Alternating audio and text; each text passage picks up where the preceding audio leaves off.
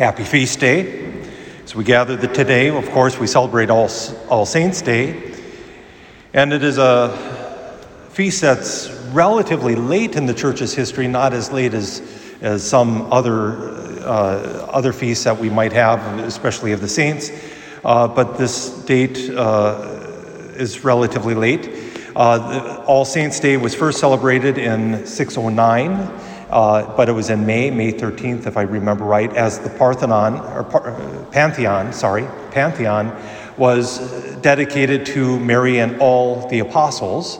About 100 and some years later, the Pope dedicated a church to all saints, seeing that there was something good about remembering all the saints.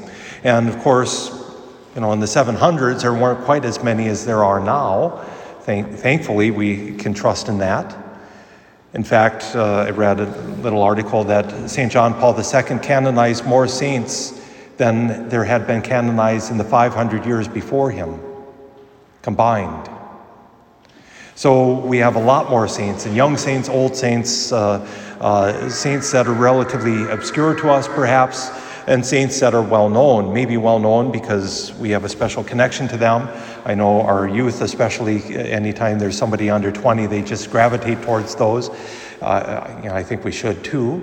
We had on Thursday, Blessed Cara, who is, God willing, will be canonized shortly, but she died of cancer, and she died in 1989 or something like that.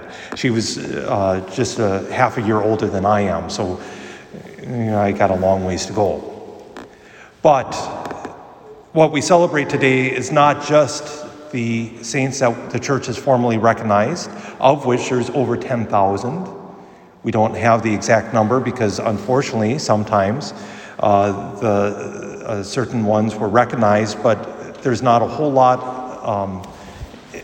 besides legend about them.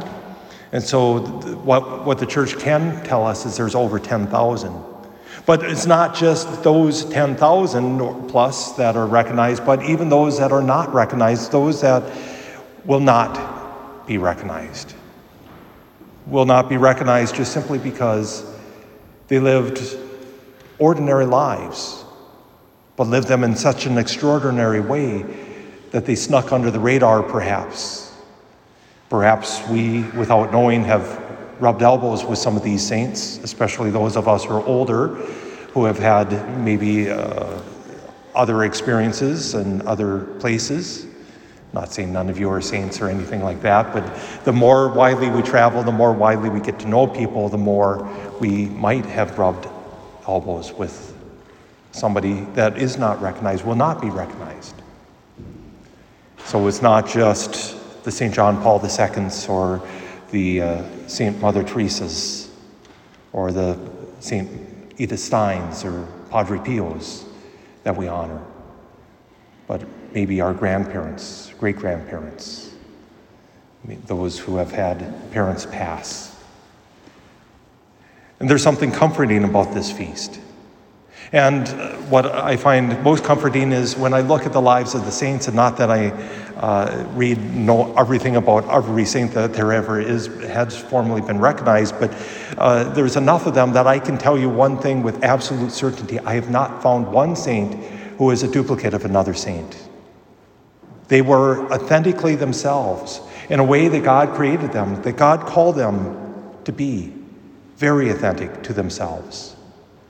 Each different, each understanding their role in their time and place.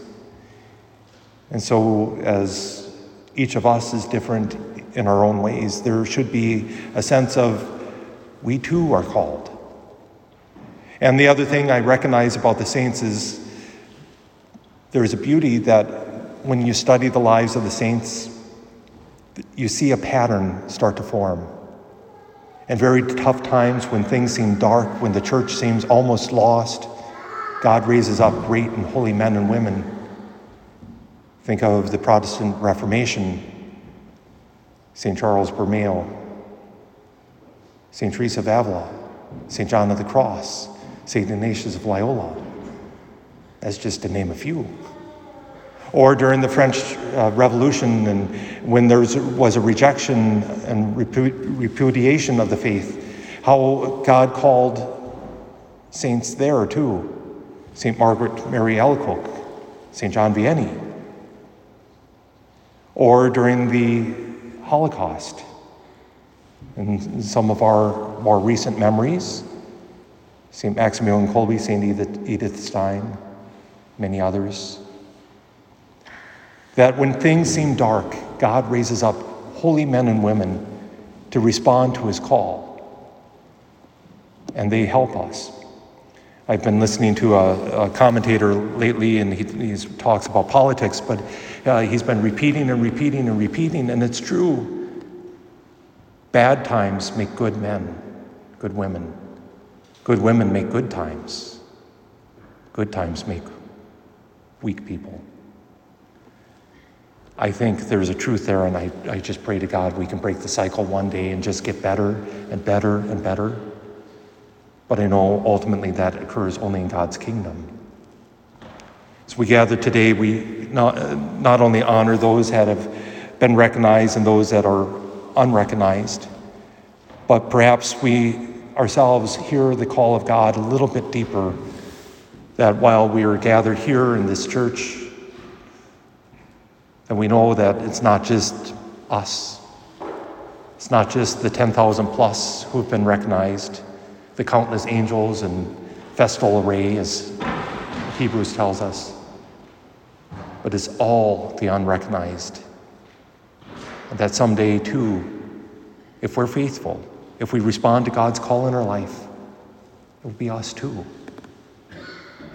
Because we're all called to be saints. I ran across a quote yesterday by a saint, and I can't remember which one it was, but I know it was a woman who said, "You can either be a saint or not be a saint. You can't be half a saint. Let us be saints, living ordinary lives in extraordinary ways, living the faith of Jesus Christ in ways that inspire, that lead, and maybe ways that are hidden, but ways nonetheless important.